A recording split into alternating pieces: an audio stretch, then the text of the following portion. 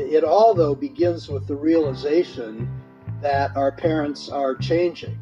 They're not invincible, they're not immortal, they're aging, and we have issues to face. Seniority Authority exists to answer your questions on aging. The world has changed dramatically in a generation, with more retirees than ever before, living longer with more choices.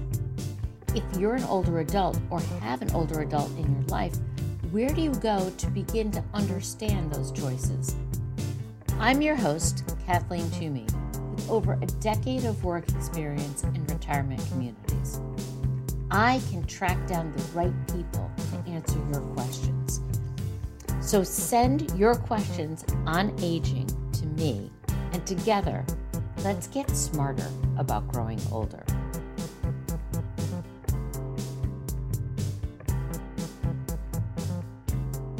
Welcome. I'm Kathleen Toomey, and this is Seniority Authority.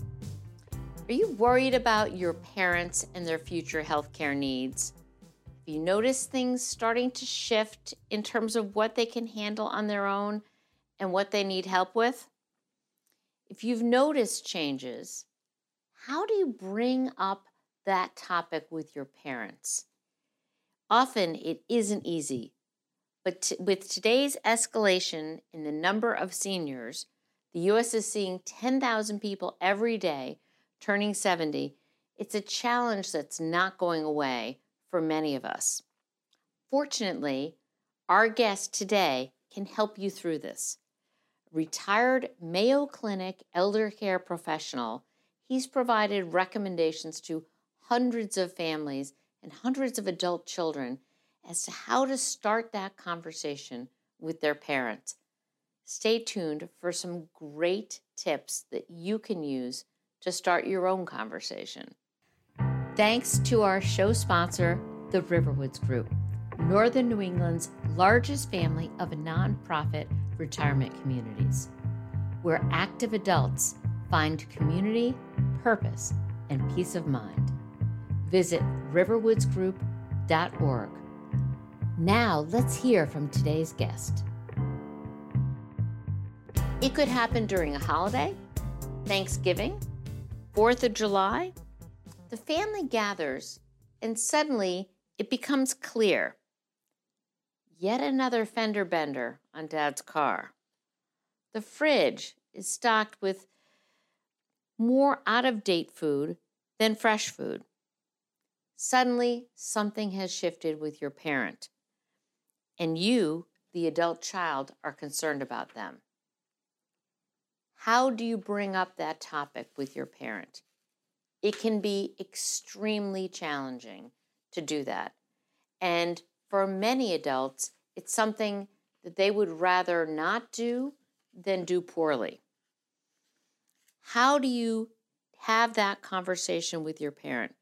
This is the situation that thousands of adult children are facing as their parents are living longer than any prior generation. How do you ensure their dignity, but also their safety? That's where today's guest can help.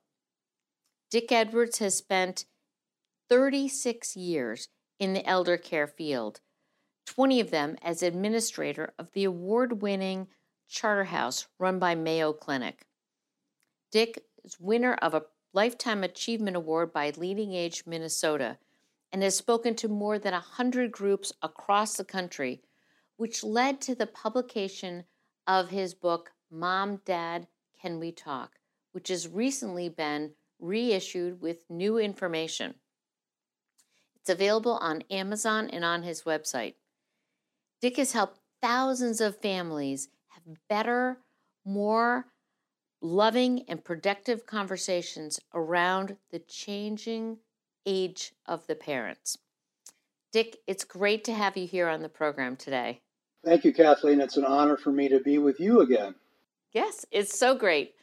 We've had Dick present to a number of our prospects and residents, and everyone has gotten a lot out of the conversations that we've had. And I am so glad that you have the opportunity today to share with our listeners some of the beginnings of how to have these better conversations, which I know people are honestly struggling with. Um, let's start with understanding what your recommendation is as to what is the right time to have this conversation with your parents if you're concerned and you've seen things start to change. Sure. I think the quick and easy answer is sooner is better than later, before it's too late, and never in a crisis. But I think also it's important to state at the outset that we're not talking about the conversation. We're talking about a series of conversations. We're not talking about a convened, on the calendar gathering of interested parties to identify and resolve all issues related to mom and dad. But a better perspective is that of a process, kind of like a uh, recognizance mission where over time we have our need to know certain things satisfied, chatting with our parents in settings that are conducive to their opening up and their sharing. It all, though, begins with the realization that our parents are changing. They're not invincible, they're not immortal, they're aging, and we have issues to face. The follow-up question to when is how and who. And I think we'll want to talk about those two follow-up questions to the first question, which is when. So, as I understand what you're saying, it's not a one and done by any means. It's more of a seed planting that happens over time. Correct. And that makes it a whole lot less stressful for the adult children, and I think is much less threatening to the older person. You do it in naturally occurring ways. You may be driving to the market. You may be on your way back from a family funeral. You may be gathering for a family holiday. You may be standing at the kitchen sink doing dishes with mom. Anything that's naturally occurring that allows you, knowing that you have an agenda, to sort of broach subjects and gather the information. Who best to do it is a very critical question.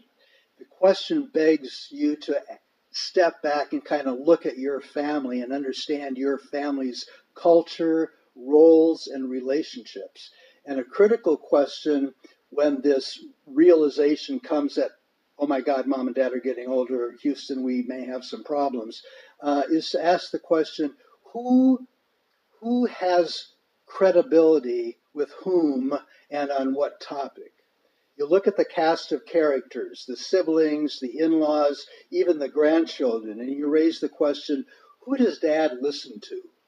Who would dare feel comfortable approaching mom on the question of fill in the blank?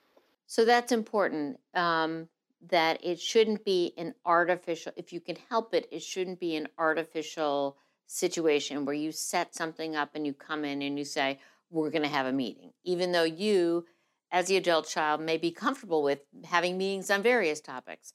It really should be something that is naturally occurring, that you're already connected with your parent. And then what I hear you saying is, don't try and change the family dynamic at this point. Lean into the family dynamic. So no matter how it happens that, the oldest son is the person that dad listens to, or the youngest daughter, lean into that and recognize that. Exactly. And there are no points to be awarded. I'm not emerging finally as mama's chosen little boy. I'm just the one who, for the following reasons, it makes the most sense to assign this whole topic or specific elements of the topic. Okay. So would you recommend that in a family with more than one sibling, because if it's an only child, you don't have any other options, that you have a sibling meeting and say, okay, we all notice this. who do we think is the best designee to have the conversation? Yeah, kind of a role assignment thing. And you make some assumptions. You sort of acknowledge family history, family baggage, who's speaking to whom, who's on the ins, who's on the outs. You call a giant timeout and say, look, you guys, this is coming at us. It's something we are not going to avoid. It is inevitable, and we want to do it right. Who is the best person to convene that conversation? Well, most families have a convener, don't they? It could be the busybody controlling oldest sister who never stopped being the oldest sister, or it could be the baby brother who is always mama's favorite. So you identify legitimate, evolved family roles, and you say, who best? Now, what is the most important attitude to have when you're approaching this conversation with your parents? Well, I think you want to have you want to go into this with either a positive or at least a neutral attitude, because you do hear horror stories from your friends and peers about, oh my God, I'm tearing my hair out with my mother. It doesn't have to be that way if you plan ahead, because this is all plannable for, okay? I think what is critically important in terms of attitude is to recognize that this is not about you. This is about your parent, their wishes, their needs, their values. The end goal here is very clear. We want to honor our parents. We want to do it their way. We want to respect each other in the process. And in the end, and we know how this ends, our parents die, we want to be able to be that sibling or that family membership group that says, you know what, we did it. We have no regrets. How do you get to that no regrets state at the end of life? Is you plan for it. You talk about it. You anticipate, and then you participate. I like that. Plan, anticipate, and participate. And I also like what you just said, which I think is kind of, let's start out with the end in sight, which is we don't want this conversation to weaken our family. We want it to strengthen our family. And I think that can be, it can be stressful when you have multiple siblings who have multiple ideas and suggestions. It can be destructive if you don't have a plan and in an organized fashion to go about things.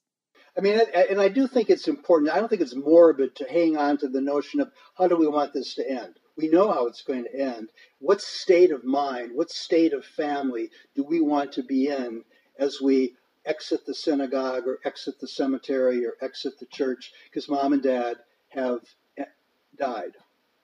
Pretty bold, but true. That is bold. When you start the conversation with your parents, and I think it's an, as you said, it's an evolution of conversations. In your mind, Dick, what is the most important need to know information that you as an adult child should start by seeking?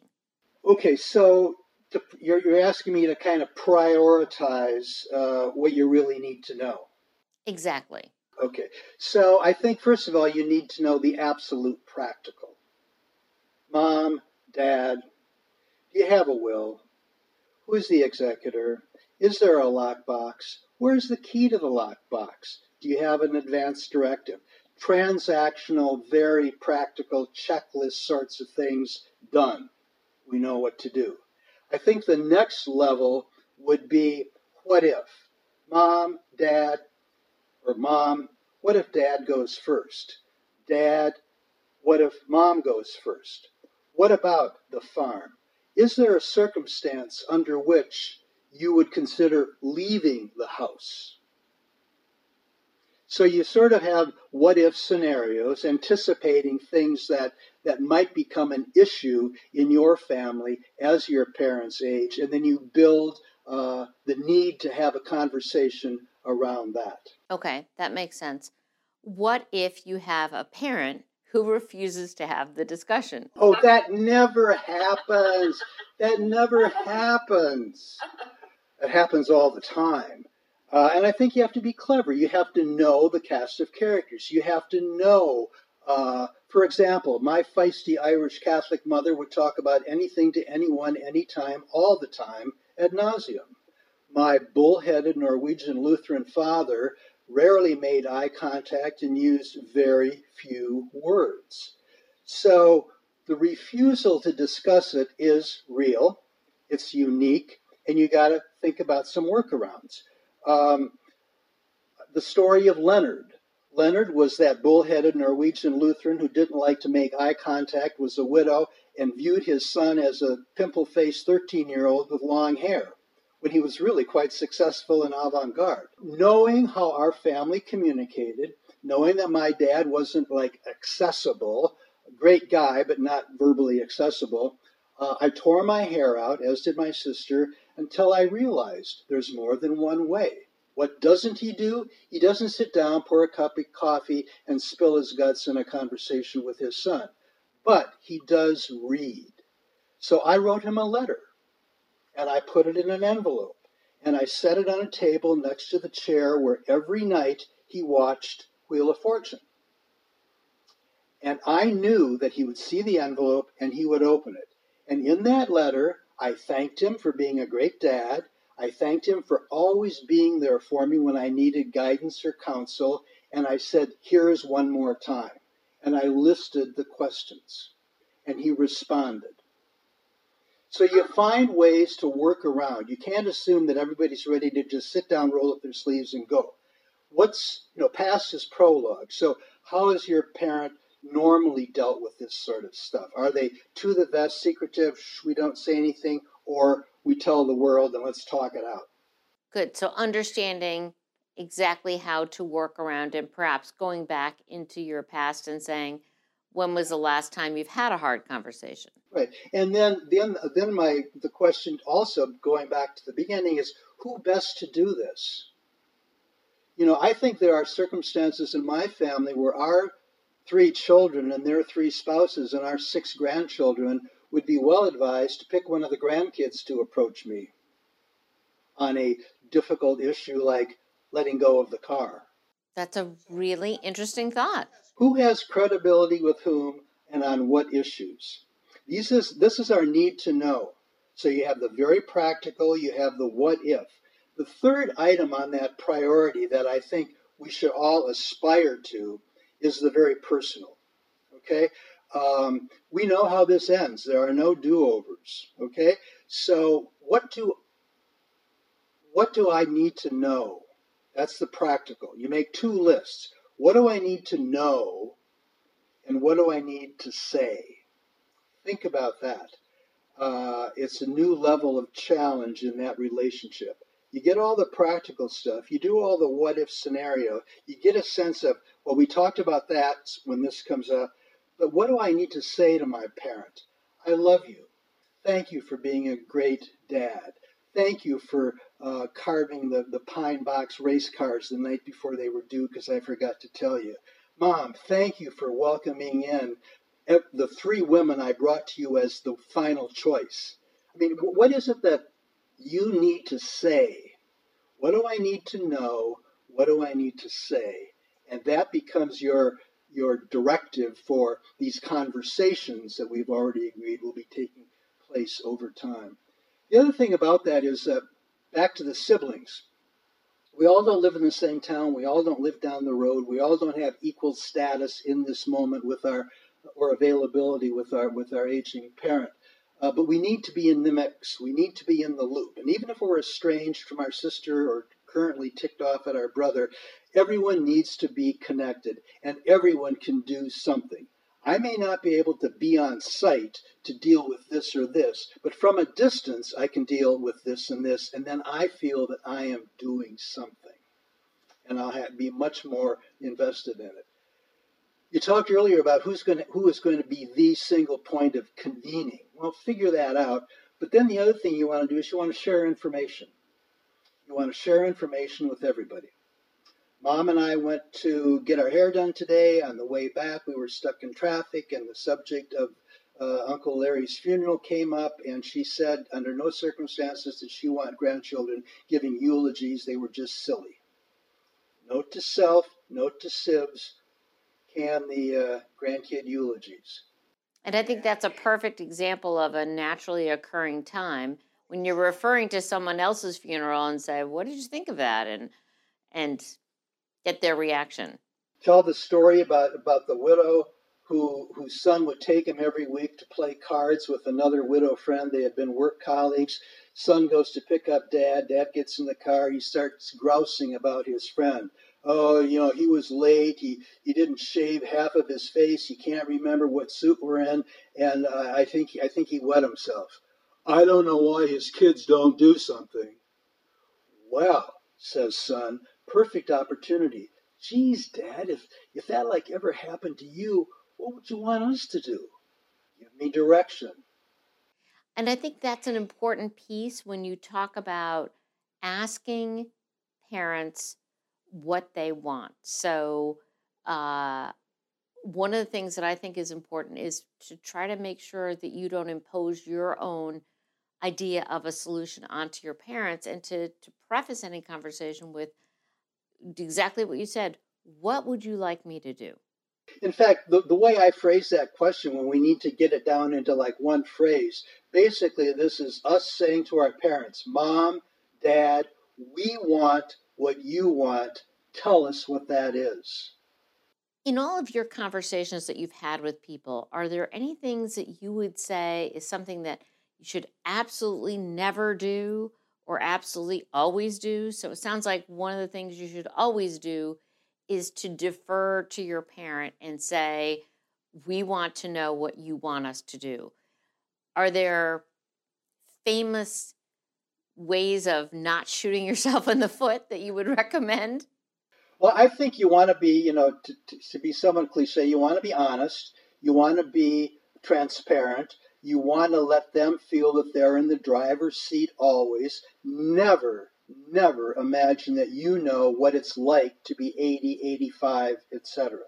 How presumptuous of you. And remember, this is not about you, dear. It's about Mom and Dad. One of the things that I ask children to be mindful of is the whole process of aging. Aging, growing older is fun. You get a lot of perks and pleasures, and whoa, I'm this, that, and the other thing. Aging is not so pleasant. There are not a lot of perks. Aging is about loss. And if the adult child is beginning to think that Mom or Dad is digging in their heels or being difficult or obstinate, just step back and remember all that they have lost. And any wonder that they want to duke it out with you on the question of giving up my car or moving into town. Step back, have that understanding, and then with that understanding, you kind of go from there. Good answer. Another quick thing, Kathleen, and this would be a whole nother discussion, but you talk about what if your parents don't want to have the discussions. Very often in my travels, aging parents come to me and say, my kids won't talk about it. My kids think I'm still the mom they had when they were in junior high. So how do I, as an aging parent, approach it with my adult children, our adult children? Because that works both ways, and I think some of the principles are the same too. You just have the older person taking more initiative. Exactly, but in every age you can avoid reality. Yeah, exactly. And again, I think kids have this sense of Mom and Dad as just kind of always being there, invincible, immortal. You're not old.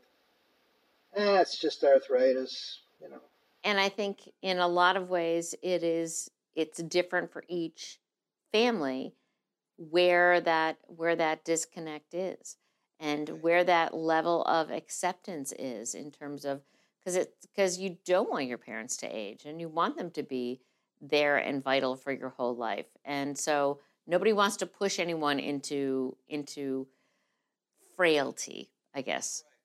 And again, to be respectful, to not impose, to take your cues from them, working off a need to know, need to say lists that you have so that you can honor their wishes and do it right.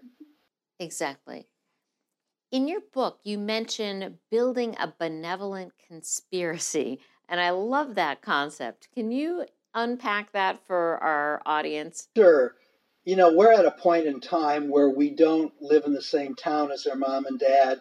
The siblings aren't, within a driving distance. We're scattered all over. So as the good daughter or the caring son, you can't always be on site.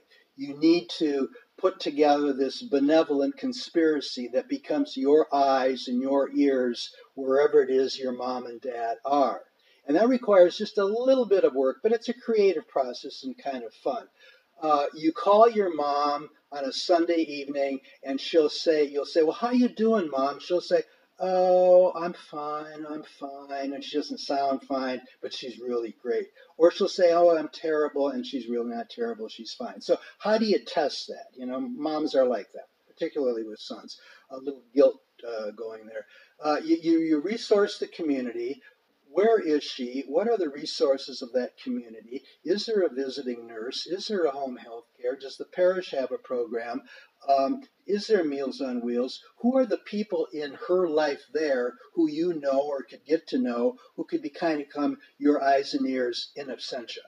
The postman, the gal that does her hair, the parish nurse, the person who delivers groceries. Get those people sort of on your team and let her know, Mom, I'm watching you. Remember how you always watched me? I'm watching you. And then you pull those people into play so that you have some ongoing sense of, okay, this is what she's saying. This is how it reconciles with what my team is saying. And now I can gauge my response. I can gauge my expectations. So it's benevolent, good, and it is a conspiracy, but kind of fun. And I have found that the older person kind of gets a kick out of that. They get a sense of he does care. Well, yeah, I would think so. Oh, he's calling my bridge partner to see if I showed up, or she's talking to my hairdresser to know that I got my hair done and that I look good today. I had a friend who told me that what he did when he heard this spiel is he called his high school sweetheart who still lived in the town, who his mother never forgave him for not marrying, and she became the eyes and ears, which is kind of cute. It's kind of cute. I like that. And I think part of that benevolent conspiracy thought and the notion that everybody can do something is staying in touch. Let's agree that we have 6 grandchildren. There are 7 days in the week. You take Monday every week. You call Grandpa. I don't care if you have anything to say. You don't text him. You don't Skype him. You don't whatever. You get on a telephone. Tell the kid what that is. And you call Grandpa. How is your day? Here's how my day was. You need anything? Talk to you next week. Tuesday, 4 o'clock.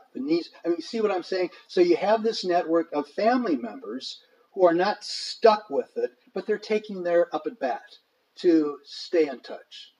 And that gives the older person, particularly isolated, a tremendous amount of support. You can feel that love. Somebody took the time to pick up the phone and say, hi. I love that idea. And it's something that I can do that from wherever I am. And if Grandma or Grandpa is a little sophisticated and can do this, or can do stuff on their phone, show them how to do it. Cool. I think that's so important, especially when we think about social isolation. What is your feeling of the impact of social isolation on older adults? Well, unless you're a vowed, celibate, cloistered person of the cloth, social isolation is, I think, the number one killer of the mental health and the well-being of older people. Most of us are wired to be connected at some level. And with or without COVID, just the frailties and the challenges of growing older causes people to withdraw.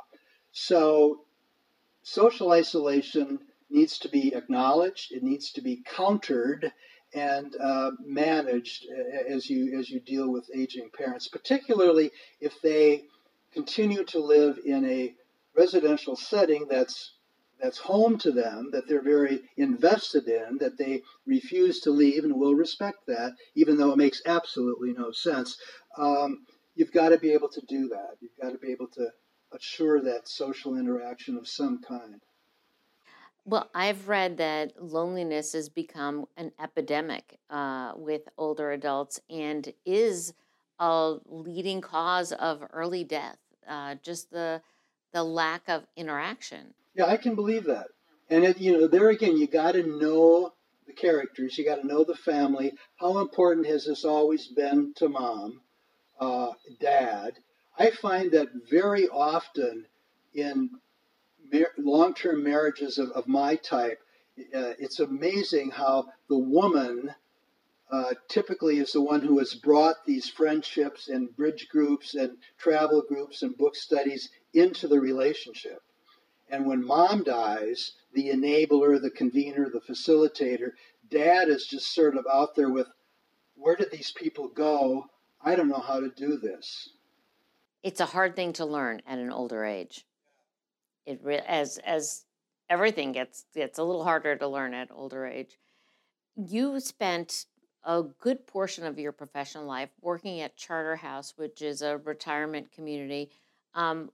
What do you think are the reasons that someone would move into a retirement community, understanding that people love their freedom and their privacy? And I have such a built-in bias, so I respect the needs of your parents, their wishes, their desires. Don't impose yourself. However, having said that, I would approach it somewhat like this. Older people will often say they don't want to be a burden to their kids. And I counter with, you are a burden to the extent that you don't plan ahead, take initiative, and kind of write your own script. Point number one, based on your needs and desires and capabilities. Point number two,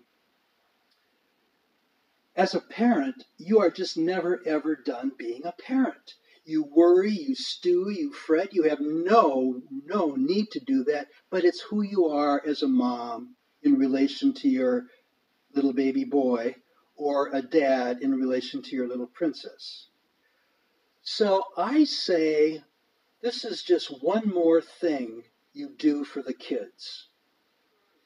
You strategically position yourself or yourselves, when the husband and wife are still together, in an environment that is basically worry-free, secure, a 24/7 response to any need you have in the need equals response equation, and it totally changes the relationship that you have with your adult children. They no longer have to squeeze in a visit to Exeter to check on mom, to make sure that the fuel tank has been filled for the season. They don't have, and see what I mean? So it frees us up to just, let's go get our nails done. Let's go out let's go visit the hardware store and smell the rubber tire. I mean, it gives you freedom from all of the stuff that you feel and ought to be concerned with, frees you up for just pleasures. And the social isolation part, I love that too, because it's all you have to do is step out the door and you'll find someone to argue with, bitch about, learn from, or become a friend with. And if you don't like it, you turn around and you go back into your home and you close the door until you feel like it again. So I'm not everybody. It's not for everybody, because it requires a certain level of social skills. It requires some resources. But I think everybody should learn the concept. When I ran Charterhouse, I never let my marketing people be called salespeople. We were not salespeople. We were educators. And our job was to teach this lifestyle, this concept, to persons who we thought needed to hear about it, their children and they themselves. Educate them. This is what it is, this is how it works, and here's how it might be of value to you. So I'm high on it. Again, it's not for everyone, but step back and at least consider it. Because once you're in there, it is like not just, we talk about how it's safe and secure and worry free, and it's all of that for the older person, but it's really, really a relief for the kids. Thank you. Take my inheritance. Move into Riverwoods or Charterhouse. Yeah. Exactly. Exactly. I think that's a very good perspective, is that, and this is what we at Riverwoods also try to do, is educate people about this choice that so many people aren't familiar with, and consider it, and then start having that conversation with your kids, and think about, if not this, then what? What is your plan? I tell the story of Lorraine. Lorraine was a feisty, independent woman who raised 3 off-the-chart accomplished kids. She was a widow. Her husband had died. The kids were physicians, and one was a Rhodes Scholar, but they were afraid to death of her, and she was damned if she was not going to move into any place like Charterhouse, even though I ran it. We were social friends on the side. She was driving the kids nuts. They would send her to me, to the principal's office, quarterly to give her the talk. And I knew it was silly. She and I would, have a cup of coffee and she would go. And I would say to the kids, yeah, I talked to your mom. But one time I was tired of it and the kids were exasperated. And I said, Lorraine, Christmas is coming up. You got 4 kids, all those grandkids. You don't want to shop. Let's give them one gift this year. Give them just one gift. Here, fill out the application to move into Charterhouse, sign it, give me the deposit, wrap it up, and give it to them on Christmas Eve. They will be thrilled because you haven't moved in, because you're not going to move in, but at least you've satisfied them that you're on Dick's list. Whew. That's a great idea. Now, did she ever move in? She didn't because she couldn't. At the end, circumstances evolved, and she wasn't able to. But we won her over. The kids knew that if something happened, this is that, what if scenarios. She was in the queue because at that time we had a long waiting list. You just didn't call up Riverwoods and say, today's Friday, can I move in on Sunday? It doesn't work that way. I think that's another important thing, is that you can't move into a CCRC typically when you need help. So many people think, I'm going to wait until, and then they wait until they need assisted living or nursing care, and it's too late. That's short-sighted, and I used to get that a lot too. And then once everybody's in, if it's a couple, somebody dragged their feet, somebody's blaming the other one for getting, you got all the dynamics of relationship and family, but they're in, they're settled, and almost without exception, 3 months into it, 4 months into it, they say, why didn't we come sooner? It's a lovely place to live, and it's a lovely way to live. It is a lovely way to live. And I think that which is why we have residents talk to prospective residents, because don't take it from me, take it from someone who just moved in during COVID, and talk about how happy you are that you did this, you made this change. This has been such a delightful conversation. I love talking with you. I'm just going to ask, before we wrap up, is there any advice that you would give, any last piece of advice that I didn't ask, that you would give an adult child who is thinking of having a conversation with their parent? Well, I think clearly the recognition is that you have to have it. Go back to the basics. In our Judeo-Christian tradition, we are commanded to honor our parents. You want to honor your parents. You want to do it their way. You want to be responsive to their wishes and their needs. And you want to recognize that we know how this ends. And there are no do-overs. There shouldn't be any could-have, should-have, didn't. You want to be at the end of the line saying, no regrets. That's perfect. And for those of you who do not have this yet, I would highly recommend Mom, Dad, Can We Talk by Dick Edwards. You can get it on Amazon. You can also get it at www.momdadcanwetalk.com. It is being reissued with new information this year in another month, Dick. At first of the year, right now. Pre-order it. It's a great guide. Share it with your siblings and your family. Dick, I want to thank you so much for being here today. I know that this session has been recorded, but if you're listening or watching now and you have questions for Dick, don't be afraid to post those questions on our website, seniorityauthority.org, and we will reach out to Dick or maybe have him back for a second show, because it's not just one question and you're done with your conversation. A lot of us need help along the way. So don't be afraid to post questions about today's episode on our website, and we will have them answered. Thanks to our show sponsor, the Riverwoods Group, Northern New England's largest family of nonprofit retirement communities, where active adults find community, purpose, and peace of mind.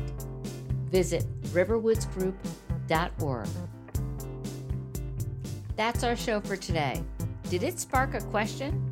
If so, send us your questions at seniorityauthority.org and we'll track down the answer.